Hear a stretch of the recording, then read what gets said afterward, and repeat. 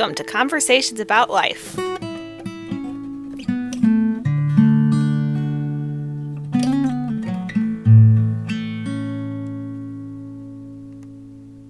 Well, I'm at Jerusalem Farm, and I'm talking right now with Jordan and Jesse. And as a way of introducing them, I'll just, and Sunny's joining us. As a way of introducing Jordan, Jesse, and Sunny, I'll talk a little bit about when I first came here. It's been a few years ago. Did we ever figure out what year that was? I think it was 2016. 2016? Okay. Now it's 2019. I was coming to Kansas City for a photography conference, and it was my first experience with couch surfing. And so I got into town, and I was just doing a few things, checking some things out before coming over to the house. And then when I arrived, Jordan answered the door, and he invited me in, and I came right on in, and I realized he didn't know who I was or what I was there for, and I said I was there for couch surfing, and then he invited me in to meet everyone, and a fellow got up and came over and gave me a big hug, and that was Sunny. Nice. And then everyone else just welcomed me with the same warmness. And then we went outside and did a little slacklining in the front yard. It was a special experience for me because I was in a strange city and didn't know a person and just was received with such warmth and love. And so I've recounted that story to people multiple times whenever I would want to talk with someone about when have you experienced love in such a way that it made an impact on you. And that's like one of my examples. Mm-hmm. So, and that I wanted to spend more time with you all that weekend than I did at the photography conference I came to. But so anyway, here we are again, just visiting again, and I guess as a way to get started, just Jordan and Jesse, tell us a little bit about Jerusalem Farm. Just give us a summary about what it's like, and Sunny, just jump into as you would like to. So I always like to say Jerusalem Farm's like barn raising an apple pie. So a lot of people, when they hear that we're a farm in Missouri, think that we have a bunch of acres and grow a lot of food. And while we do grow a decent amount of food in our large gardens, we are not a farm in the traditional sense. We are a farm that we like to celebrate farm lifestyle. And first of all, we're an intentional community. There is currently 7 adults and 5 children that live at the farm. And we live by 4 cornerstones: prayer, community, service, and simplicity. And we host retreats mostly geared towards high school and college students. And they come for a week and are immersed in those 4 cornerstones as well as Catholic social teaching. We are a farm that's rooted in Catholic tradition. Not everyone who lives here is Catholic, and not everyone who visits us is Catholic. But that's where our roots come from and where the teachings that we draw from as well. And with the students that come, and as a community, we do home repair for low-income and elderly in the northeast neighborhoods of Kansas City. And we have some other things that we do. We like composting a lot. We run a curbside composting program and work at the community garden and have an orchard. That's sort of what we're up to. Okay. Well, you mentioned the 4 cornerstones.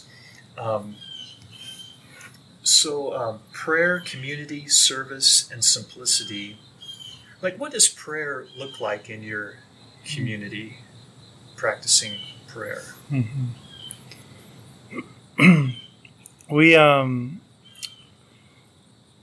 We try to say that prayer is a recognition of God's presence in our lives, and so on the broader sense, we're trying to cultivate an attitude where our days can be one long prayer. So the work that we're doing, the relationships, the ways that we're interacting with people are all a recognition of God's presence in our life and trying to extend that love to one another.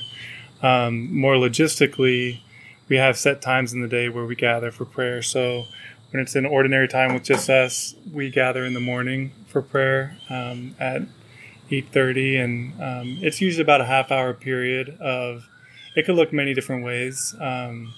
So we might be reading a passage from one of the Gospels or another passage in the Bible, and then reading it perhaps 3 times to ourselves in Lectio Divina style of listening, and then maybe sharing anything that comes to us from listening. It might be song, it might be some form of art, it might be wandering in creation outside, contemplating God's work. So depending on who's leading it, it could look many different ways. But yeah, prayer is just for us that reminder of who we are and why we do what we do, and of the abundance around us and the life and the love that's around us. Okay. So the prayer that I'm familiar with is kind of like addressing God, like sometimes with thanksgiving, and then sometimes with request, based on our needs. So does it look like that sometimes too? I would say both those aspects are typically in our organized moments of prayer as well. So usually there is a time where we are sharing what we're thankful for. In fact, on Thursdays, we have a cross, what we call a shared prayer cross, and we pass that around and we share a way that we experience God present in our life throughout that week. And so usually those are moments that we're thankful for, an experience or an individual or whatever it may be. That's usually a time where we're all intentionally every Thursday morning sharing something we're thankful for in the way that God has been present to us. And then also usually in our prayer, towards the end of it, perhaps we might have prayer intentions that we call them for ourselves. So maybe this day in particular, I'm praying for extra patience or whatever it may be. Or we'll share prayer intentions for others. So if I have a friend or family member that's going through some sort of struggle, we'll name that individual out loud to one another. And so I would say both the thanksgiving and the prayer requests are typically built into what we're doing. Okay. Mm-hmm. I'd just like to say as a non-Catholic, I had a hard time understanding what this prayer time was, because I had that same idea of prayer, that prayer is just a time that I quietly speak to God and spend that time with God. But living here and at Nazareth Farm where we lived before this helped me understand what they mean by prayer time together, and I would compare it more to maybe what Protestants would call devotions. Okay. Or something like that, or like a prayer activity almost. Okay. Mm-hmm. Yeah, well, I've kind of have realized lately that prayer does look kind of differently among different traditions. I started like a little group down the street. It was going to be a group of 4. That was the intention, but it ended up it's just a group of 3. And there's one Lutheran fella, and there's one Roman Catholic person, and there's me, Protestant, Baptist. And so we're going through this book called Discipleship Essentials, and then at the end, we're supposed to spend some time to prayer. So there's these little groups throughout all St. Louis, and the idea is it takes about 2 years to go through the book, and then you break up, and each of the people find 3 other people, and you multiply your groups that way. But when we got to started praying together, and we got to the end,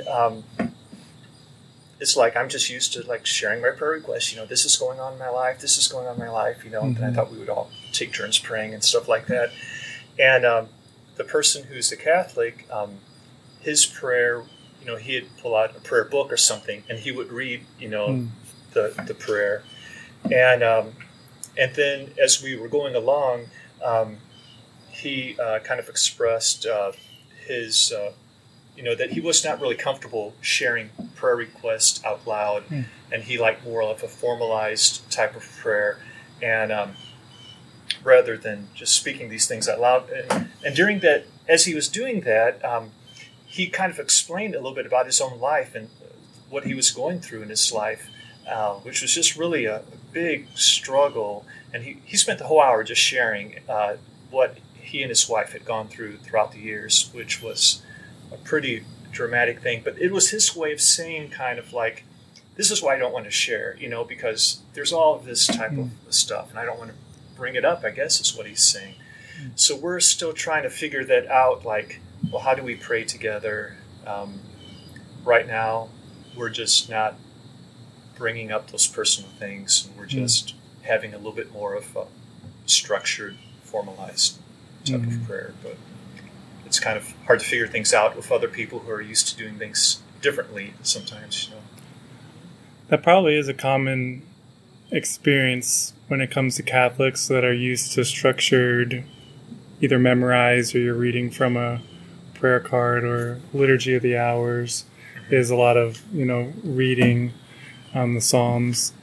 But recently we went on a retreat with my diaconate group, and we had a priest, and the topic for that retreat was prayer.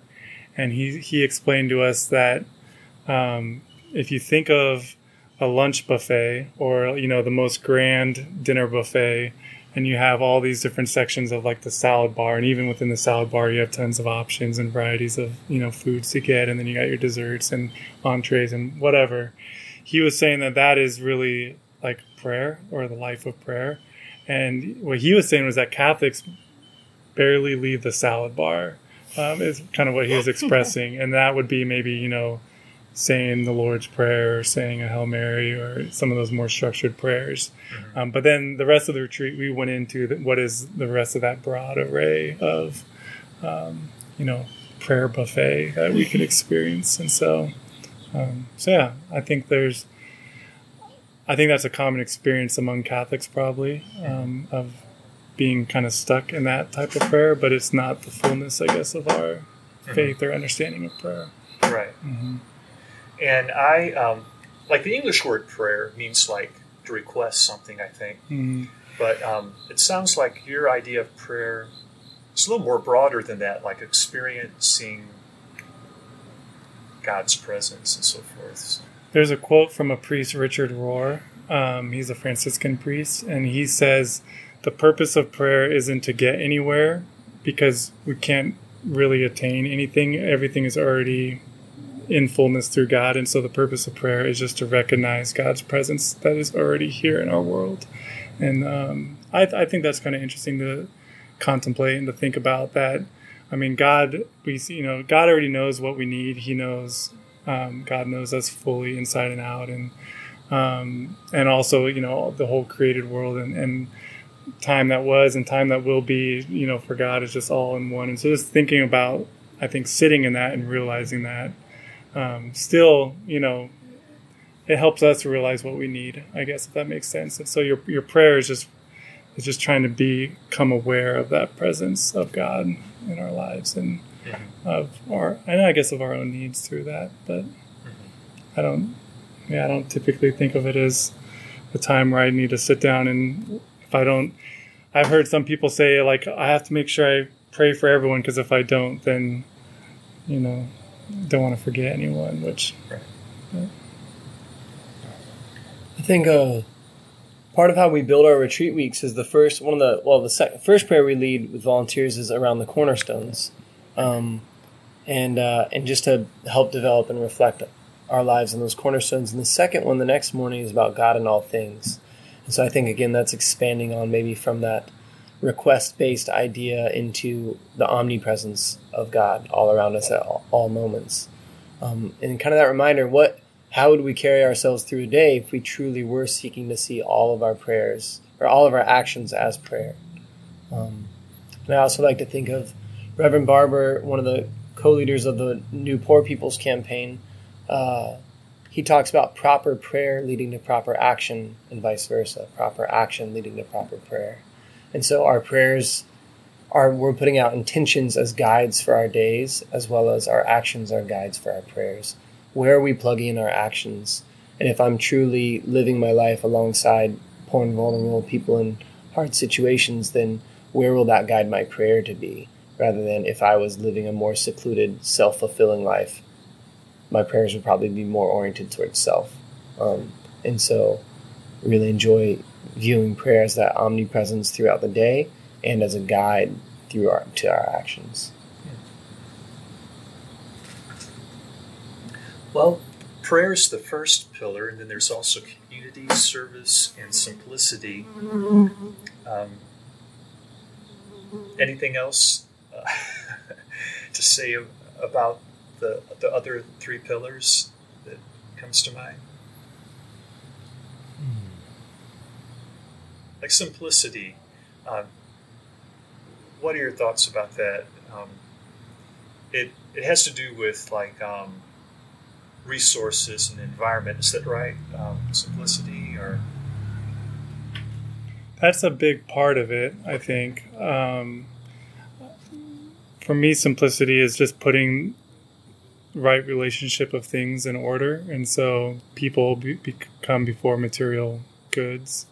And so just evaluating our lives and realizing how much we put goods before people. And so, for instance, a simple thing we talk about volunteers is we don't have a TV in our living room. And so you can spend a whole lot of time in front of a TV or in front of a phone or whatever it may be, that time is not being spent with family, friends, neighbors. And then also this idea, this from Father John Kavanaugh, he's a Jesuit priest, he talks about how when we get so inundated with goods and material goods, particularly in a wealthier society like ours, we begin to think that we don't have a need for God, because we could either purchase or create with our technologies, our abilities, whatever we need. And so you can get caught into that false sense of we are our own gods. And so with simplicity, kind of once again putting that into right perspective of our relationship with goods and with God. And so with us, it's almost, we have kind of what we call voluntary simplicity or poverty or downward mobilization. Those are all ways that people explain it, but not trying to maximize the goods or the resources or even the ability to gather those resources for ourselves, but rather trying to limit how much we use and then to give of our excess to others that are in need. So that's kind of the broad idea of simplicity. I don't know if you have anything to add. We sometimes would read a reflection from St. Francis that talks about that simplicity isn't a bare and spare existence that dehumanizes us, but it actually rehumanizes us. And I like to see it as peeling away those layers that insulate us. Even something as simple as having phones that direct us everywhere in our communities. We don't need to talk to someone on the corner, and we don't need to ask our neighbor how to get somewhere. And another author, Shane Claiborne, talks about in a book, people always ask about, in Scripture, well, what happened to miracles? We don't have miracles anymore, we read about in Scripture that Jesus performed. And he kind of just talks about how we don't leave room for miracles anymore. As Jordan put, we really like to be man-made and self-sufficient within ourselves. And so peeling away those layers of comfort and security allow us to be more vulnerable with one another in a space, even including not having your cell phone at hand's reach for that dull moment in a room. That creates just a bit of space of vulnerability where who knows what connection can happen in that. Asking someone at the shop that you're at how to get somewhere, who knows what conversation you would strike up and connection you could make, and where that may take you elsewhere in your day. And so simplicity, as Jordan put, people over possessions, and that just bringing us closer together and realizing we need each other in this world. We really do need each other. And the more separate we think we are, the more separate we'll be.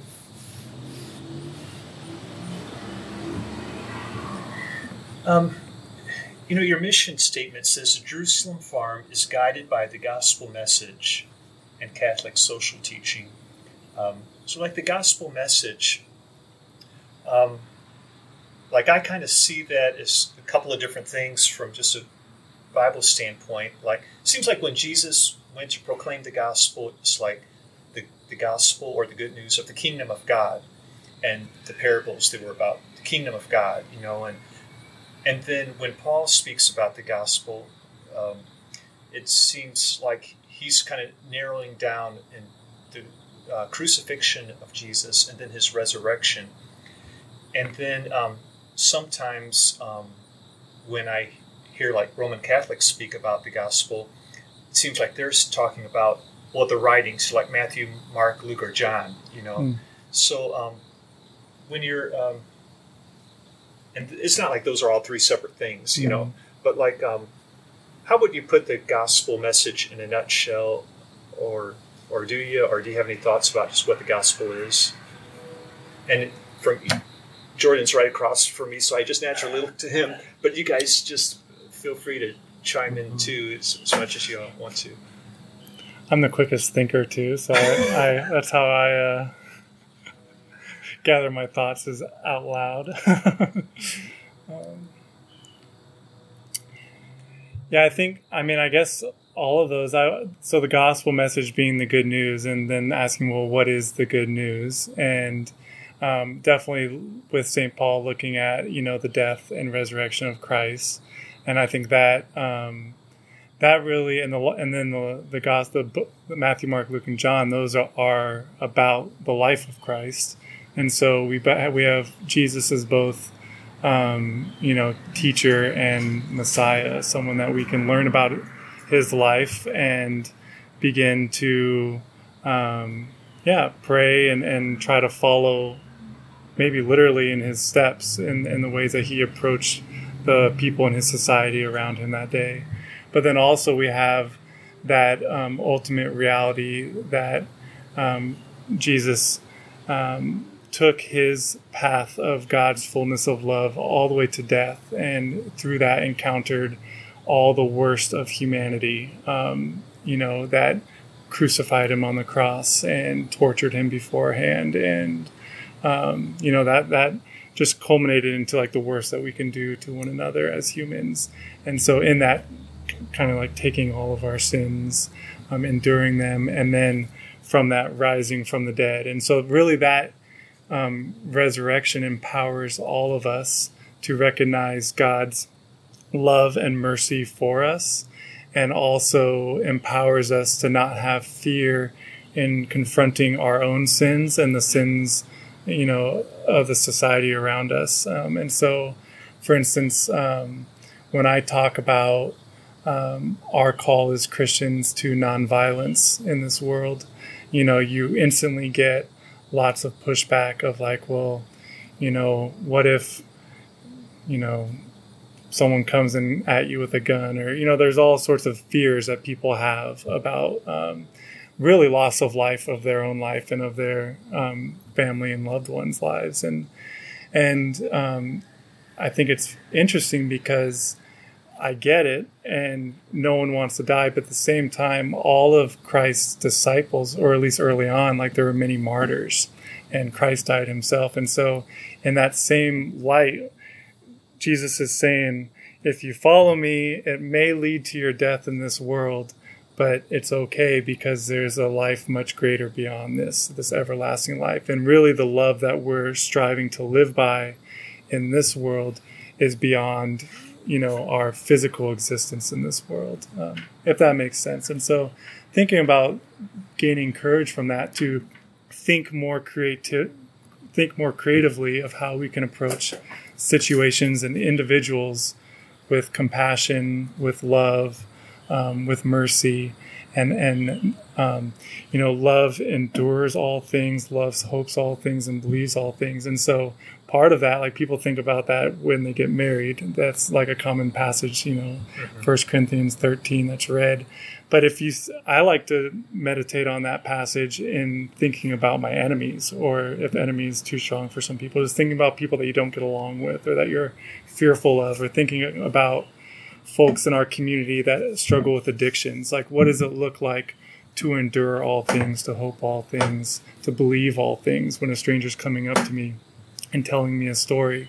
Am I putting myself in a vulnerable position to believe them? And then am I ready to endure whatever hardship may happen if I bring a stranger into my house in the hopes of like housing them for the night?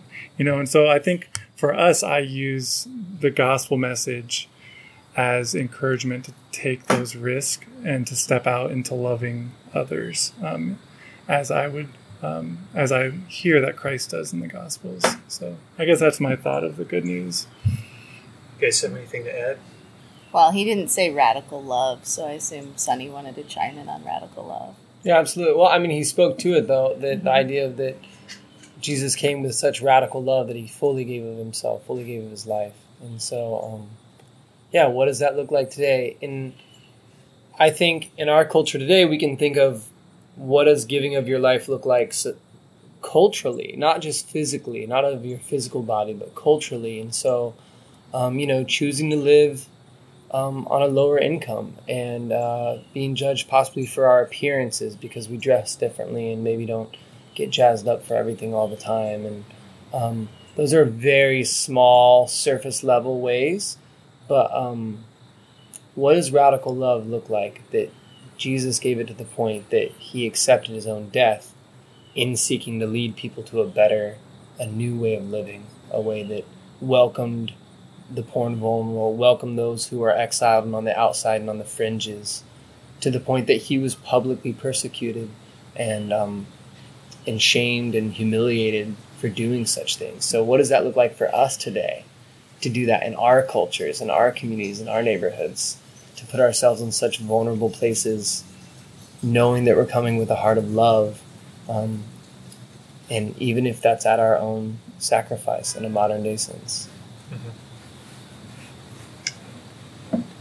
You have anything, Jesse, to add to that? Okay. So, I talk about it. She likes to live it out. So, so as far as like the explanation of Jesus taking our sins, from trying to understand what you're describing, it's like we sin in torture and crucifixion, and he took it on. But sometimes, I hear the concept of, I've heard it referred to as like penal substitution type of death. Like I've heard it explained different ways. For example, there's like the Lion, the Witch, and the Wardrobe view where, we have sinned, like Edmund, and now Satan, the accuser, has something on us. Like he legitimately can accuse us, and that we don't deserve God's mercy and his love because we're lawbreakers now. And that Jesus died, like he died in our place, taking what we deserve, so that we could go free. So I guess it's like substitutionary type of thing. Mm-hmm. So like does that view of like him taking on our sin, like that's a little bit of a different description. Does that fit in your thoughts about how you see the Christian faith and so forth? The idea of like the sacrificial lamb, so that that no longer do they need to bring like a blood offering to the altar like the Jewish people did, right? Because Christ is that lamb that sacrifice for all prior and all after of humanity, right? I mean that's personally I don't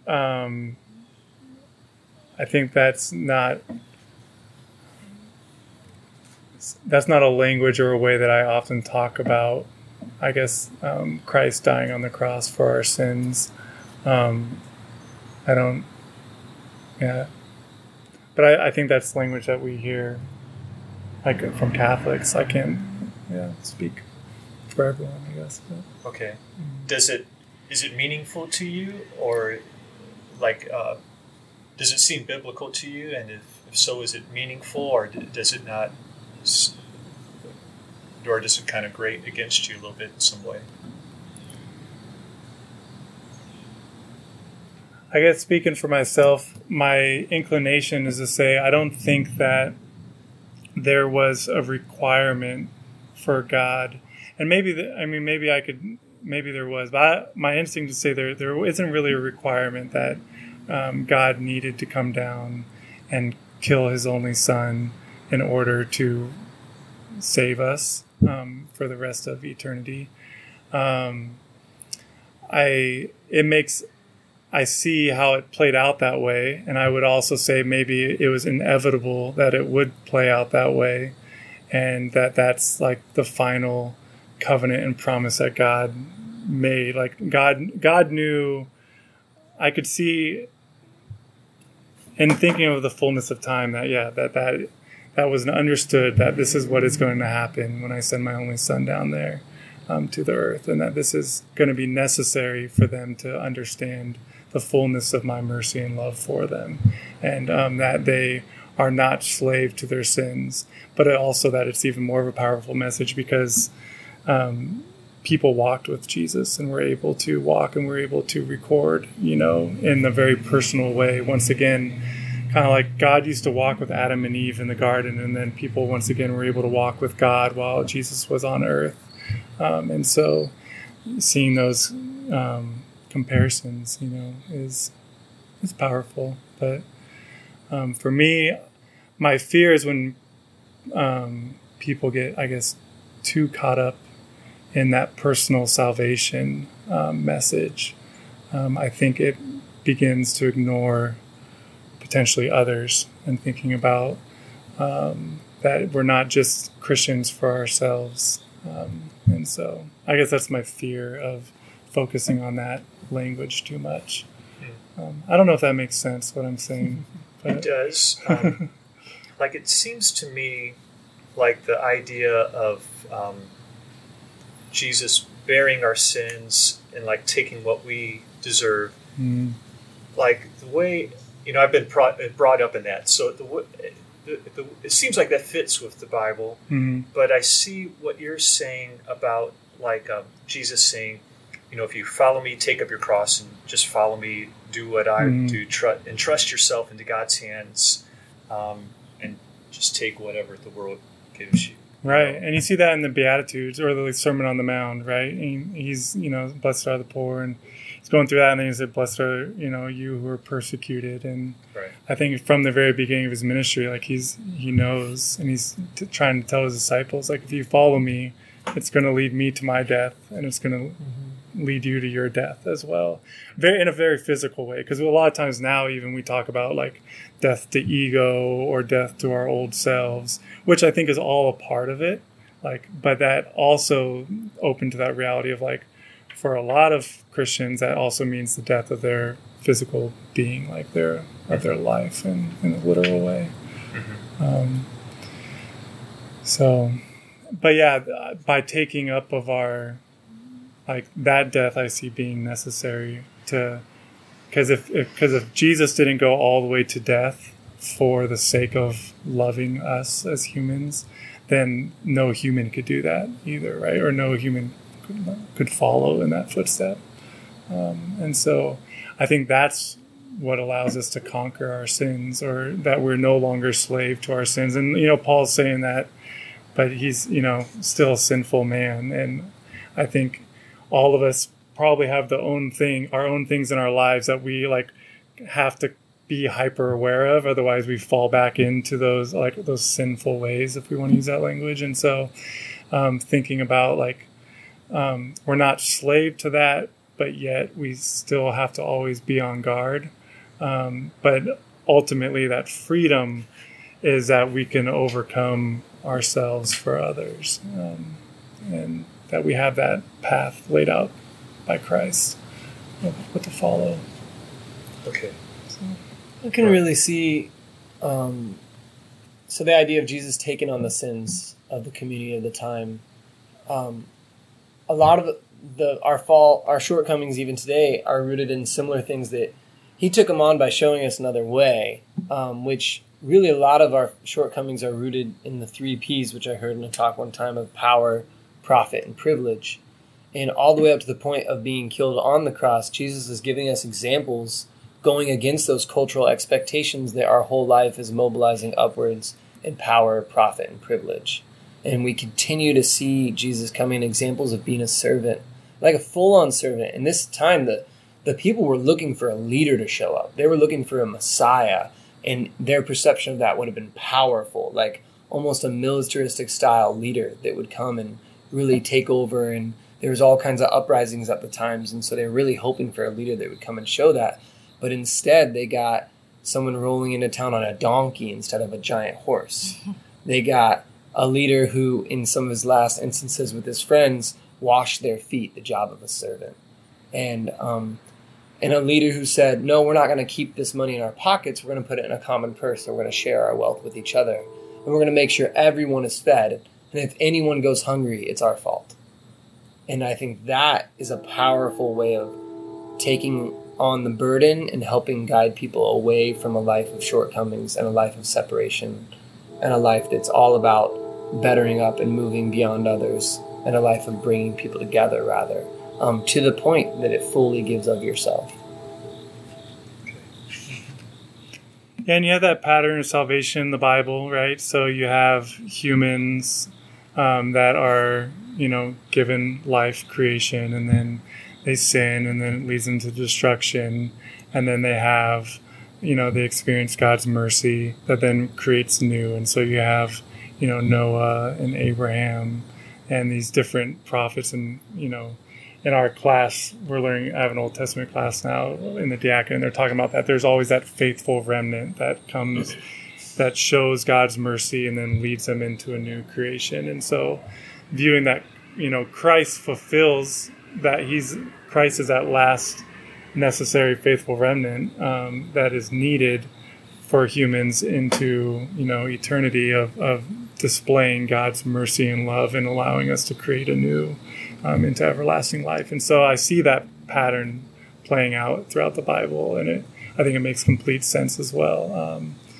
And then also thinking about I don't know if you ever watched the Bible Project. Oh, yeah, videos. I love the Bible Project, yeah. They have that video on holiness, which I think is great, too, where it talks about, in the Old Testament, you had to make yourself clean before you could even approach, where God is. But then with Jesus, you see Jesus going out and making others clean, those that were, declared dirty. And so then thinking about that, like, the temple veil is torn after his death, and then now we are all called to go out as well, and to make people holy and make people his disciples, as opposed to like, I need to be perfect before I can approach Jesus. So anyways, the Bible Project's interesting. It is. It's real good. So I had kind of like a conversion experience, and to just tell it to you briefly, like I was brought up in church and went to church a lot, and at a certain point when I was young, around 9, I was afraid of going to hell because I heard about that, and then I tried to do things like I got baptized. I would read those little tracts with Bible verses and pray the prayer at the end, inviting Jesus into my heart. And it was a frustrating time because I thought my heart should change or something, and nothing happened. I thought if I could just believe enough or something, and then eventually I just kind of put that off to the side and went on with my life. And as I went throughout my teenage years, I just stumbled into sin. After, whenever it came upon, I just went right into it, and I was just a hateful kid and stuff. But that was still kind of in the back of my head that, something attractive about Christianity because of some people who had positive influence on me. And then when I was around 18, just at a real low and depressing point of my life, I just called out to God again. But this time it wasn't like, well, I'm afraid of going to hell. It's more like, I've become this morally disgusting person, and I need to be saved from who I am. And I wasn't expecting anything, but it was just like a load of guilt was lifted from me. And I just felt like physically lighter. I thought maybe I was almost afraid to go to bed, because I was afraid I'd go to bed and wake up like double me, you know. But it was a change, you know, an enduring type of change. And to me, it, you know, Jesus talked about being born again, and I know different people kind of understand that differently. But there's other things like St. Paul talks about being made a new creation in Christ and stuff. So I think, you know, something happened like that then. It was like the beginning of and then the Bible kind of became interesting to me, and it just like, anyway, that was the beginning for me in the Christian faith, really. So I know it's not like that for everyone else that I've talked to, but like, how did things get started for you guys as far as the Christian faith? Not just where it's like a family type of thing, but for, you know, when it became a personal, meaningful type of thing. Do you want to start, Jesse? Sure. So for me, I also had that 9-year-old conversion experience, but mine was not a fear of hell. Mine was just, I had a really great Sunday school teacher who just talked a lot about joy and the joy of the Gospels and the joy of following Jesus. And I remember, you know, talking about like, even if there was no heaven and hell, like I would follow Jesus just because it's joyful and it's enjoyable. And so I had that same experience, mine being a little bit different than yours. But I think I just grew from there. I don't think there was some great shift later on. Mine was more of a slow journey to understanding and connecting my faith with other parts of my life. I grew up evangelical, and having my faith was not always directly connected with everything else in my life. In some ways, yes, but in some ways, no. But meeting Jordan and learning about the Catholic faith and the connection with social justice and faith, I think that was a time in my life, in my 20s when I met Jordan, of connecting those two things. And I think that has grown my faith more than anything, understanding like what is happening around me. I need to bring that gospel message of radical love to others. And I think growing up, the most important thing was, you know, saving souls or something like that. That idea was what my church preached. And I think, being introduced to the Catholic faith and Catholic social teaching and being more involved in real life justice issues that are happening today was my more conversion, that my faith really became not more my own, because I've always loved Jesus and always had the joy of Jesus, but I think understanding how to spread that joy of Jesus to others through more than just like pray this prayer at the end of this track, like that idea that you shared. So.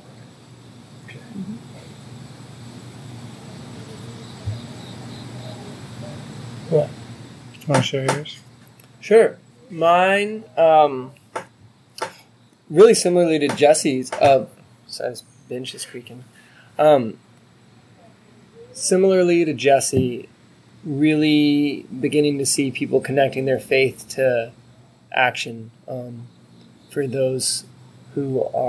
people who are just not being taken care of by each other, and for ourselves, how we lack care for ourselves in this world and what that does to our communities.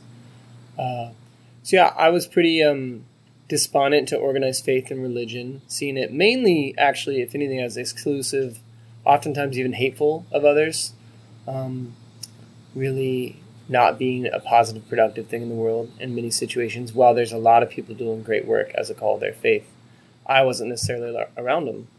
And I began going to a sister at my university started loading me and a few students up in her personal car on Friday mornings, and she would drive us to a deportation center, which is a privatized jail facility where people are held before they're deported out of the country. It's literally a privately owned business that benefits off the suffering of other human beings, and it's a form of legal human trafficking. And we went there, and there was an interfaith gathering outside. And that was really cool because it was there that I saw people from all different... I mean, there was people who were Jewish, people who were Muslim, there was people who were Catholic and different denominations of Christian. And everyone was there, though, because they were trying to work for what they saw was a betterment of the world, was for loving our neighbors, no matter who they are. And that was a really positive experience for me, to see that faith in action right then and there. And then later that year, continuing kind of in that path, I was getting deeper in our social justice club at school, which is guided by the principles of the Sisters of Mercy, which are various things like hunger and women and different things like that.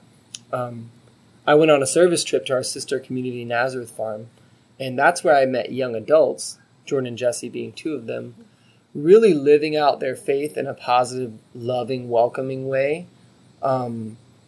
And doing it a bit radical that also spoke to me. I was also growing really just angry, really, with consumerism, capitalism, and different layers of separation that our culture persists with. And so then I met this group of young adults that was cool because a lot of those I was meeting were older. And that was really inspiring to me and really brought me in through love, not through condemnation or not through... fear or anything like that, but it was more so a message of abundance. And look, when we come to share together and we come live together to lift each other up and lift up our neighbors, those that we'll never even meet through our daily actions, look at how much more abundance we have to share within the love that God gives us and the love that God provides us all around us through the people in our world. Okay. And for me, I was baptized as a baby and went to Catholic schools my whole life, and but it was probably around my 18 through 23 where I kind of I didn't really identify as a Christian or a Catholic anymore. Like I wasn't anti, and I wasn't going out there saying like, oh, there's no God or whatever. But it just wasn't a motivating factor in my life, and particularly because a lot of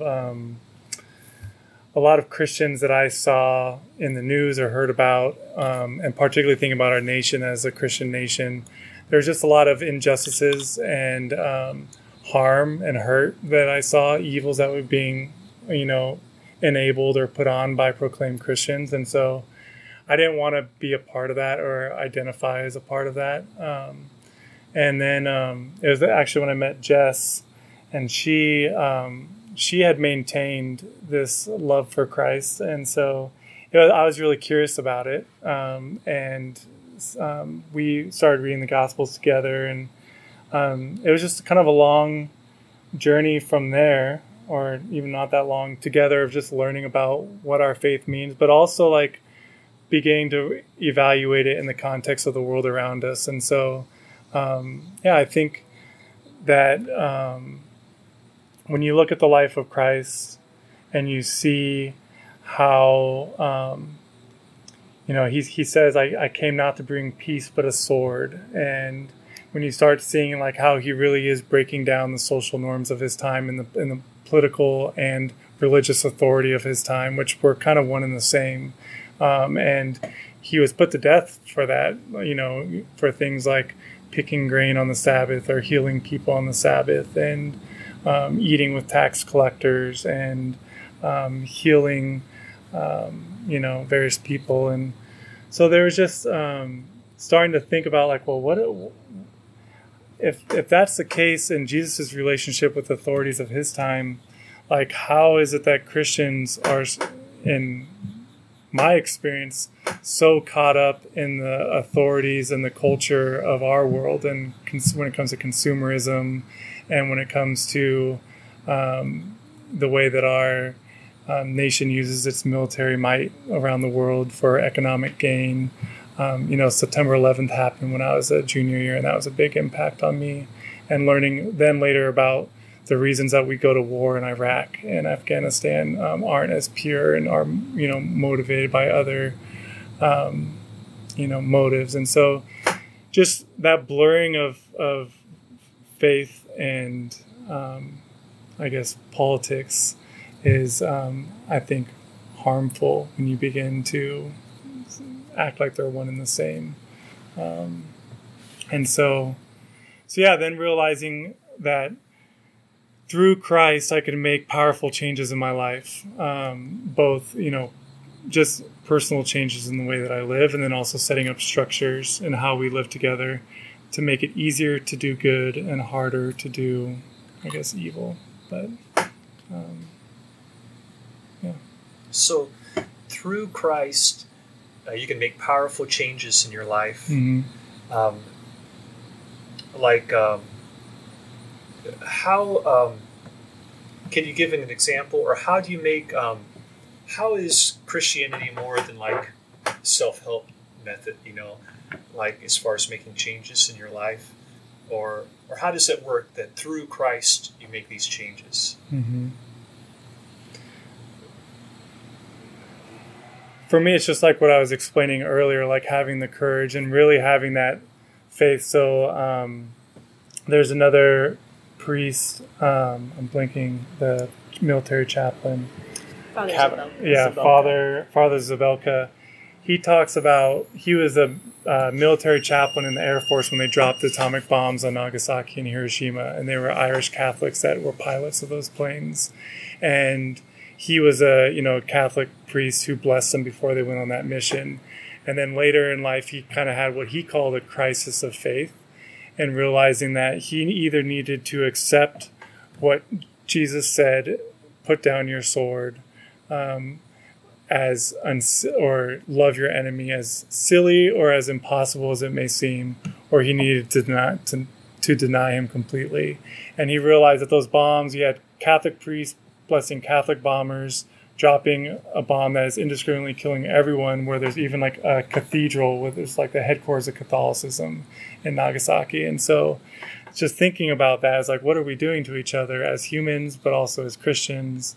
And so I think for me, through Christ, is like having the courage, like believing in life beyond this world, and believing that if I love my enemy, that God will work through us in transforming our mindset and also of our enemy's mindset.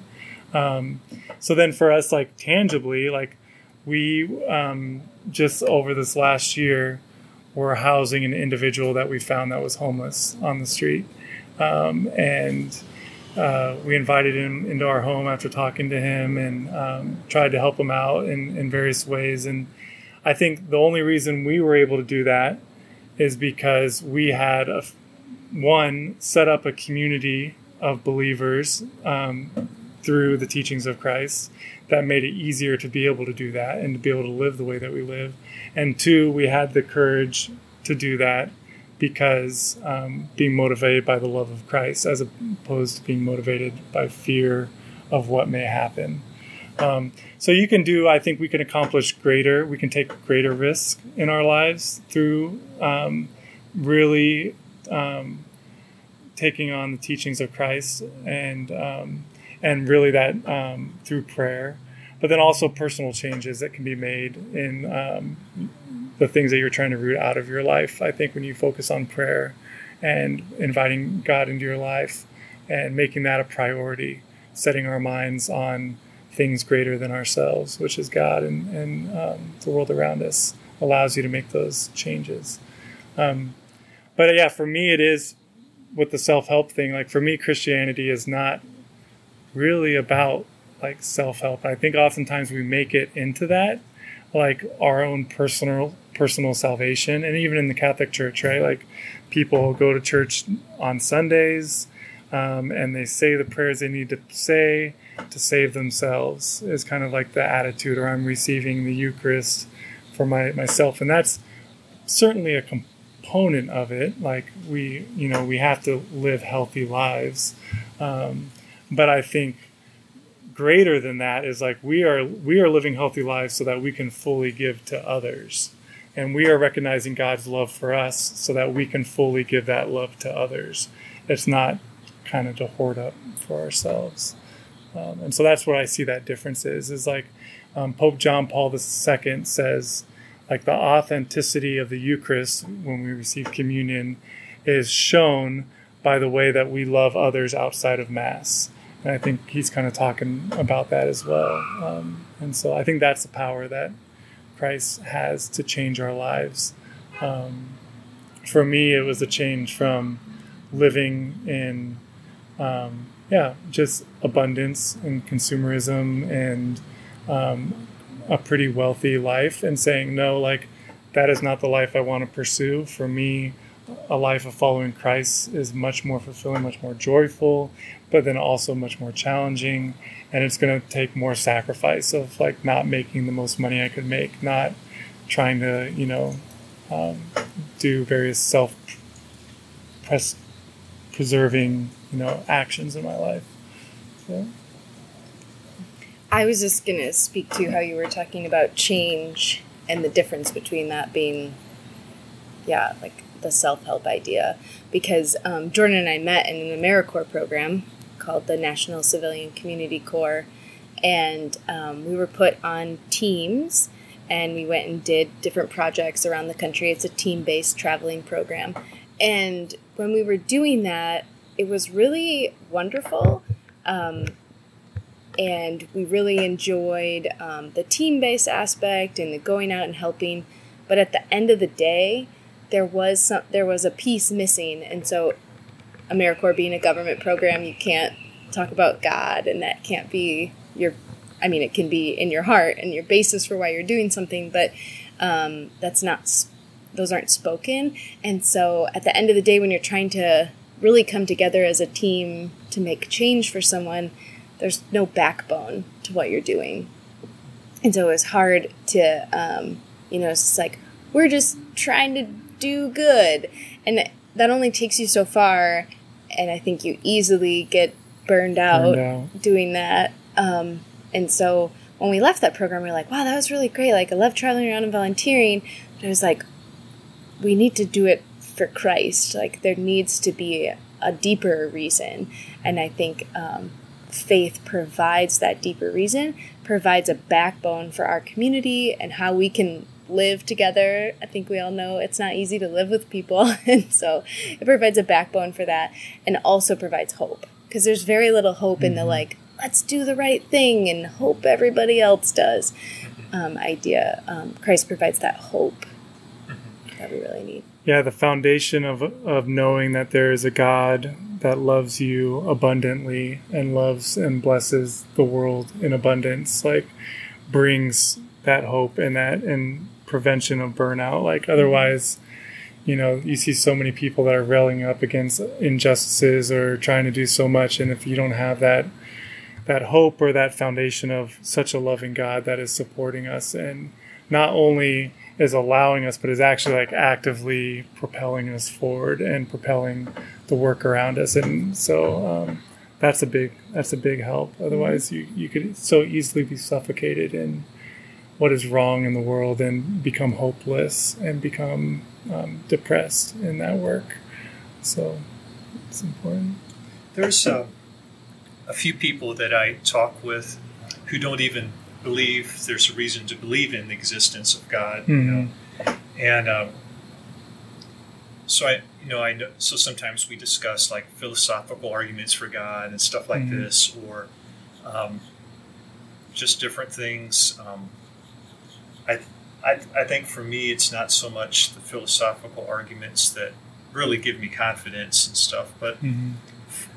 For you, is there anything in particular that gives you confidence that there is a God as we understand him and the Christian faith behind all of this and everything.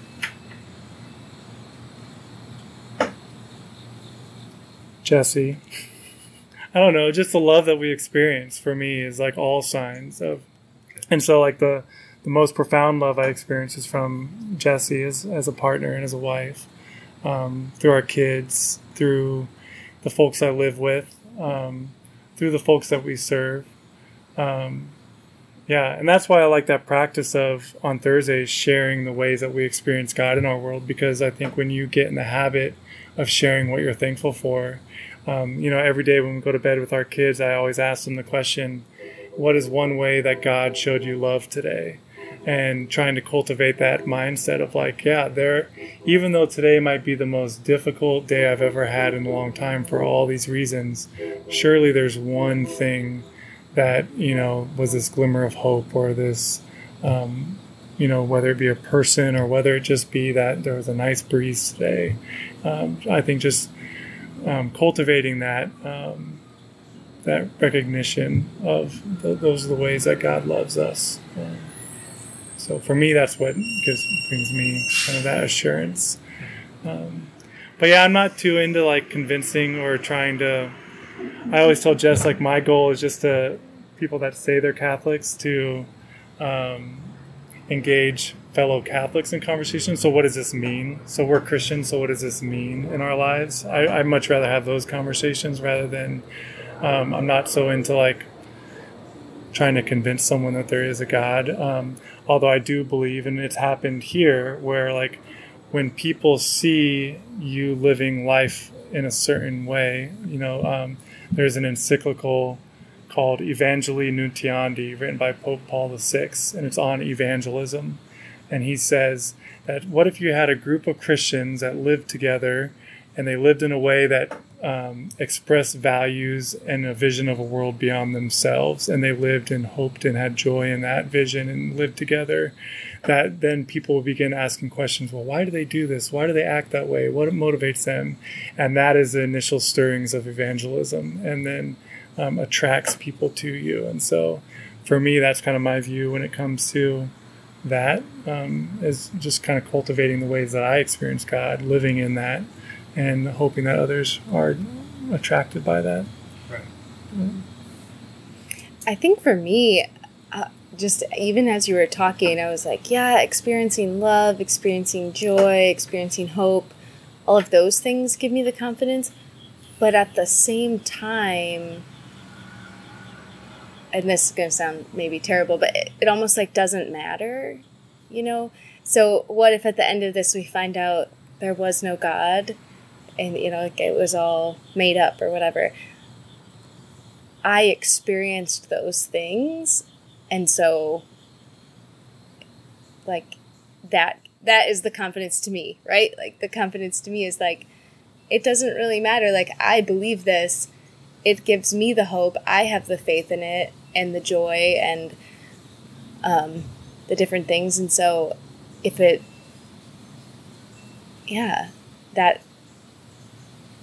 is real because we've made it real. And whether it is or not, like, I guess I don't need the confidence.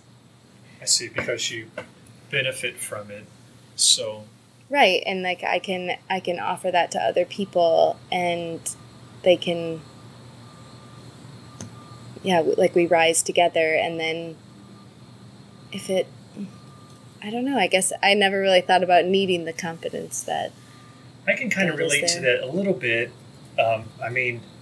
But then if we rise together and there's nothing true behind it, it seems like a tragedy to me. Mm-hmm. But I can see how, in not knowing, that's the best thing to go for, even if there's just, I think there's good reason to believe, but even if there's just a glimmer of hope, there's nothing that compares. I'm just going to go for it and hope and pray that it's true. Right, yeah.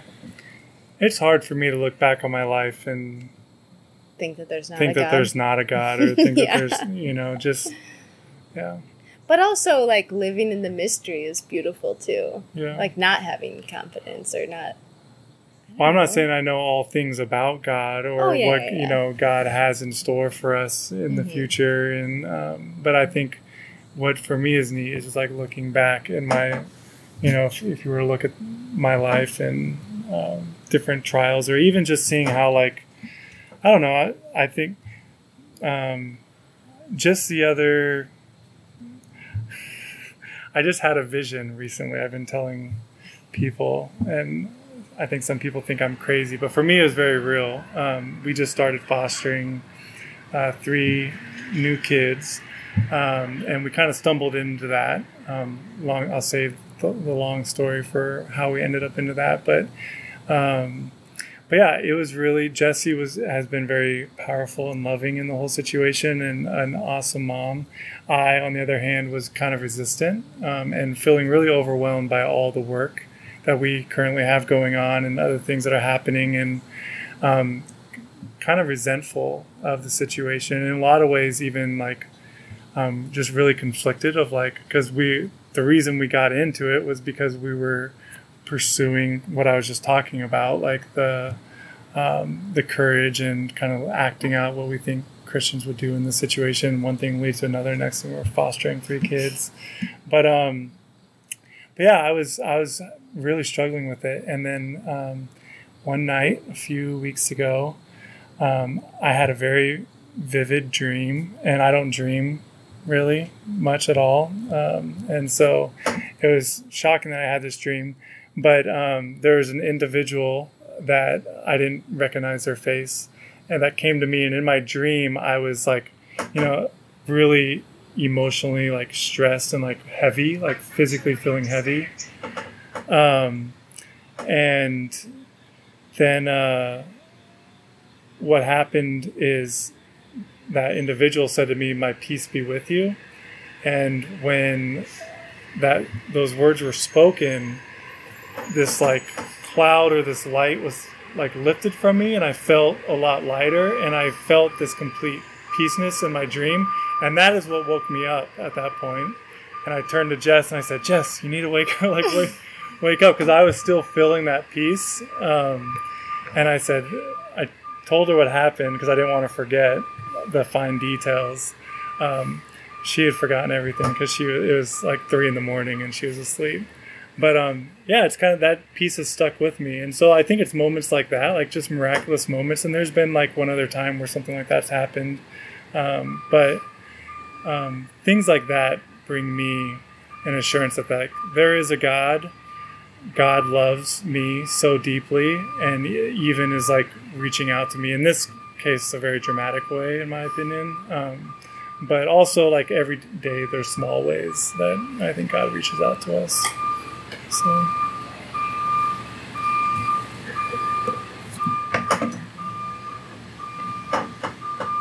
Written in your house is like 20C plus N plus B plus, or a 19. Uh-huh. Like, what does that stand for?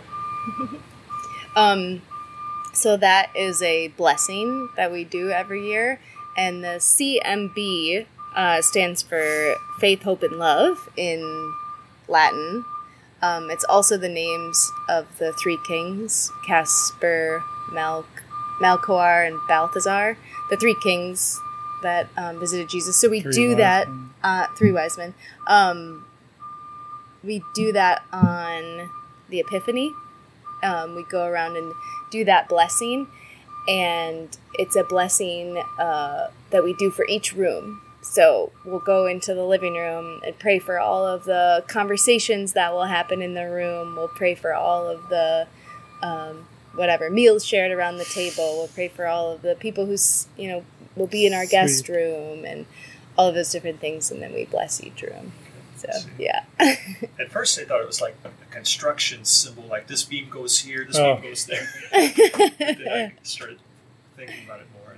It's in our other one, too. Mm-hmm. It's a fun Epiphany activity, and the kids love it. And it's a good way to set prayers or intentions for the year in our household. So, yeah. And it's the only time you get to write on the walls. Yeah.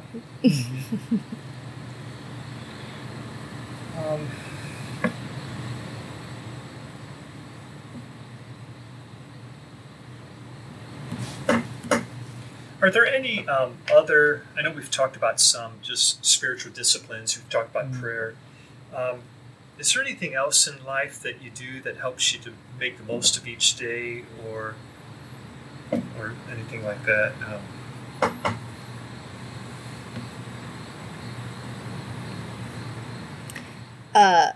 So we moved here to Jerusalem Farm just over 7 years ago, and right?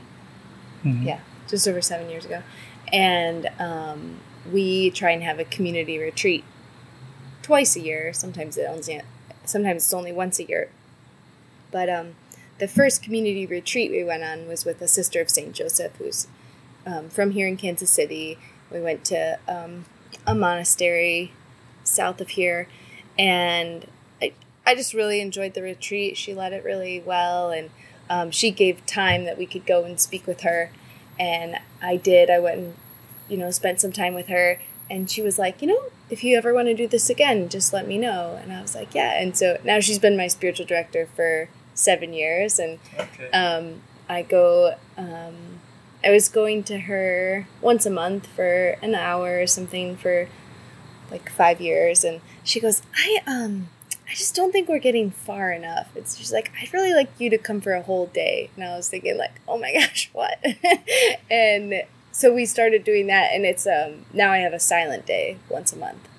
And so I go to her house because she lives in a small, like, elderly housing place, and she's like, I just love it. And I've offered it to, I was the first person she had ever offered that to, and she's like, now I offer it to other people because I have this great quiet space that people can use. And sometimes she'll give me different books that she's reading that she thinks I would enjoy. Sometimes we'll have a conversation to start the day or end the day. Sometimes we don't. But it has been something that's really, really special for me. And she makes a big deal when I miss it, and I should too. That's been something that's so really spiritual director is kind of like a mentor, a spiritual mentor then? Mm-hmm. Okay. Yeah. Someone to check in and hold you accountable in your prayer life, and also to share wisdom, or just someone to converse with about your faith. Mm-hmm. Yeah, I'm a big fan of for me, there's Father Dan Berrigan says faith resides in your gut, and I kind of feel that way. And what I get from that is just like the day-to-day interactions and the contemplation and action. So, doing service, meeting homeowners. I have different individuals that I interact with on a fairly regular basis that always keep me contemplating life, and and they're not people that are like me, and so just as I learn more about them and learn more about their struggles, and also I learn more about myself and individuals that challenge me in various ways. So I think that's all kind of what I thrive off of those types of encounters with individuals that maybe at first glance seem like you don't want to approach, but so it's important for me.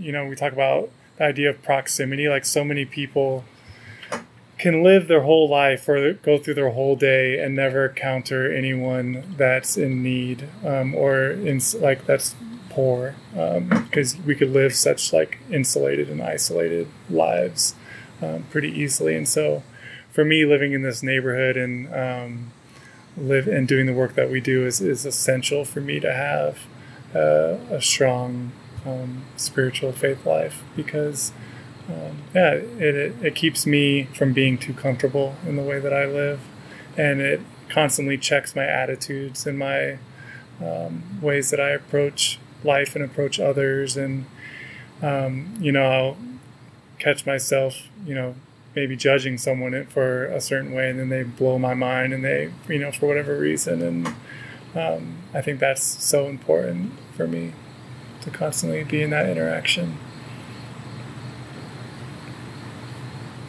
Do you ever struggle with being taken advantage of, and any kind of bitterness and stuff like that might come from that? Or Constantly. I mean, trust being broken or whatever. But that's what I was sharing, that reflection earlier of the love believes all things, hopes all things, endures all things. Like for me, I say that constantly in my mind. And there's individuals that, I don't know if you ever saw the movie, there's a movie called Silence.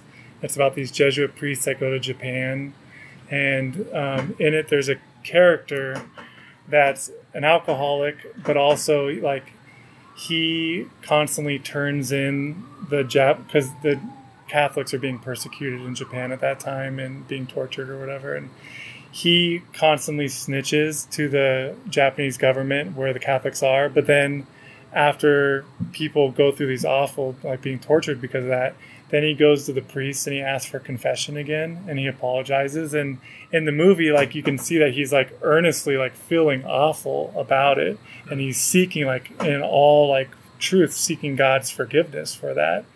But then, a few scenes down the road, he does it again. And to me, like he's kind of like the symbol of an addict, or what I imagine an addict life to be like. Like I've met so many people that, stumble and then they earnestly are like really trying to seek that change, but for whatever reason they just can't do it, and they do it again, and they're constantly reaching out for God's mercy. And so I try to also be mindful of that, of like in myself, like who am I to judge someone in that sense. And like I have this call to always like, and I can get creative in ways that we learn, and not to say that, make yourself easy to be taken advantage of. That's not what I'm trying to say, but also realizing that the things that I'm being taken advantage of are material, and I'm not lacking material goods right now. And so I would hate to turn someone away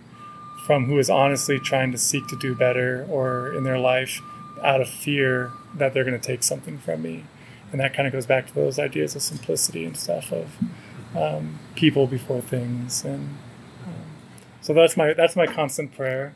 Not to say that I'm perfect. Like I obviously make first judgments and I'm skeptical of people when they say things, but I'm constantly trying to pray to open my heart to receive people.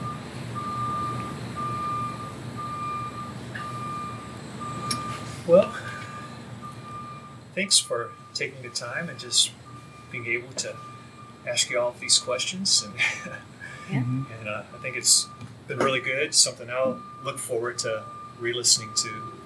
So anyway, thank you guys. Yeah, thank you. Yeah, thank you. Appreciate it. If you use a podcast app like iTunes, please give a review of Conversations About Life.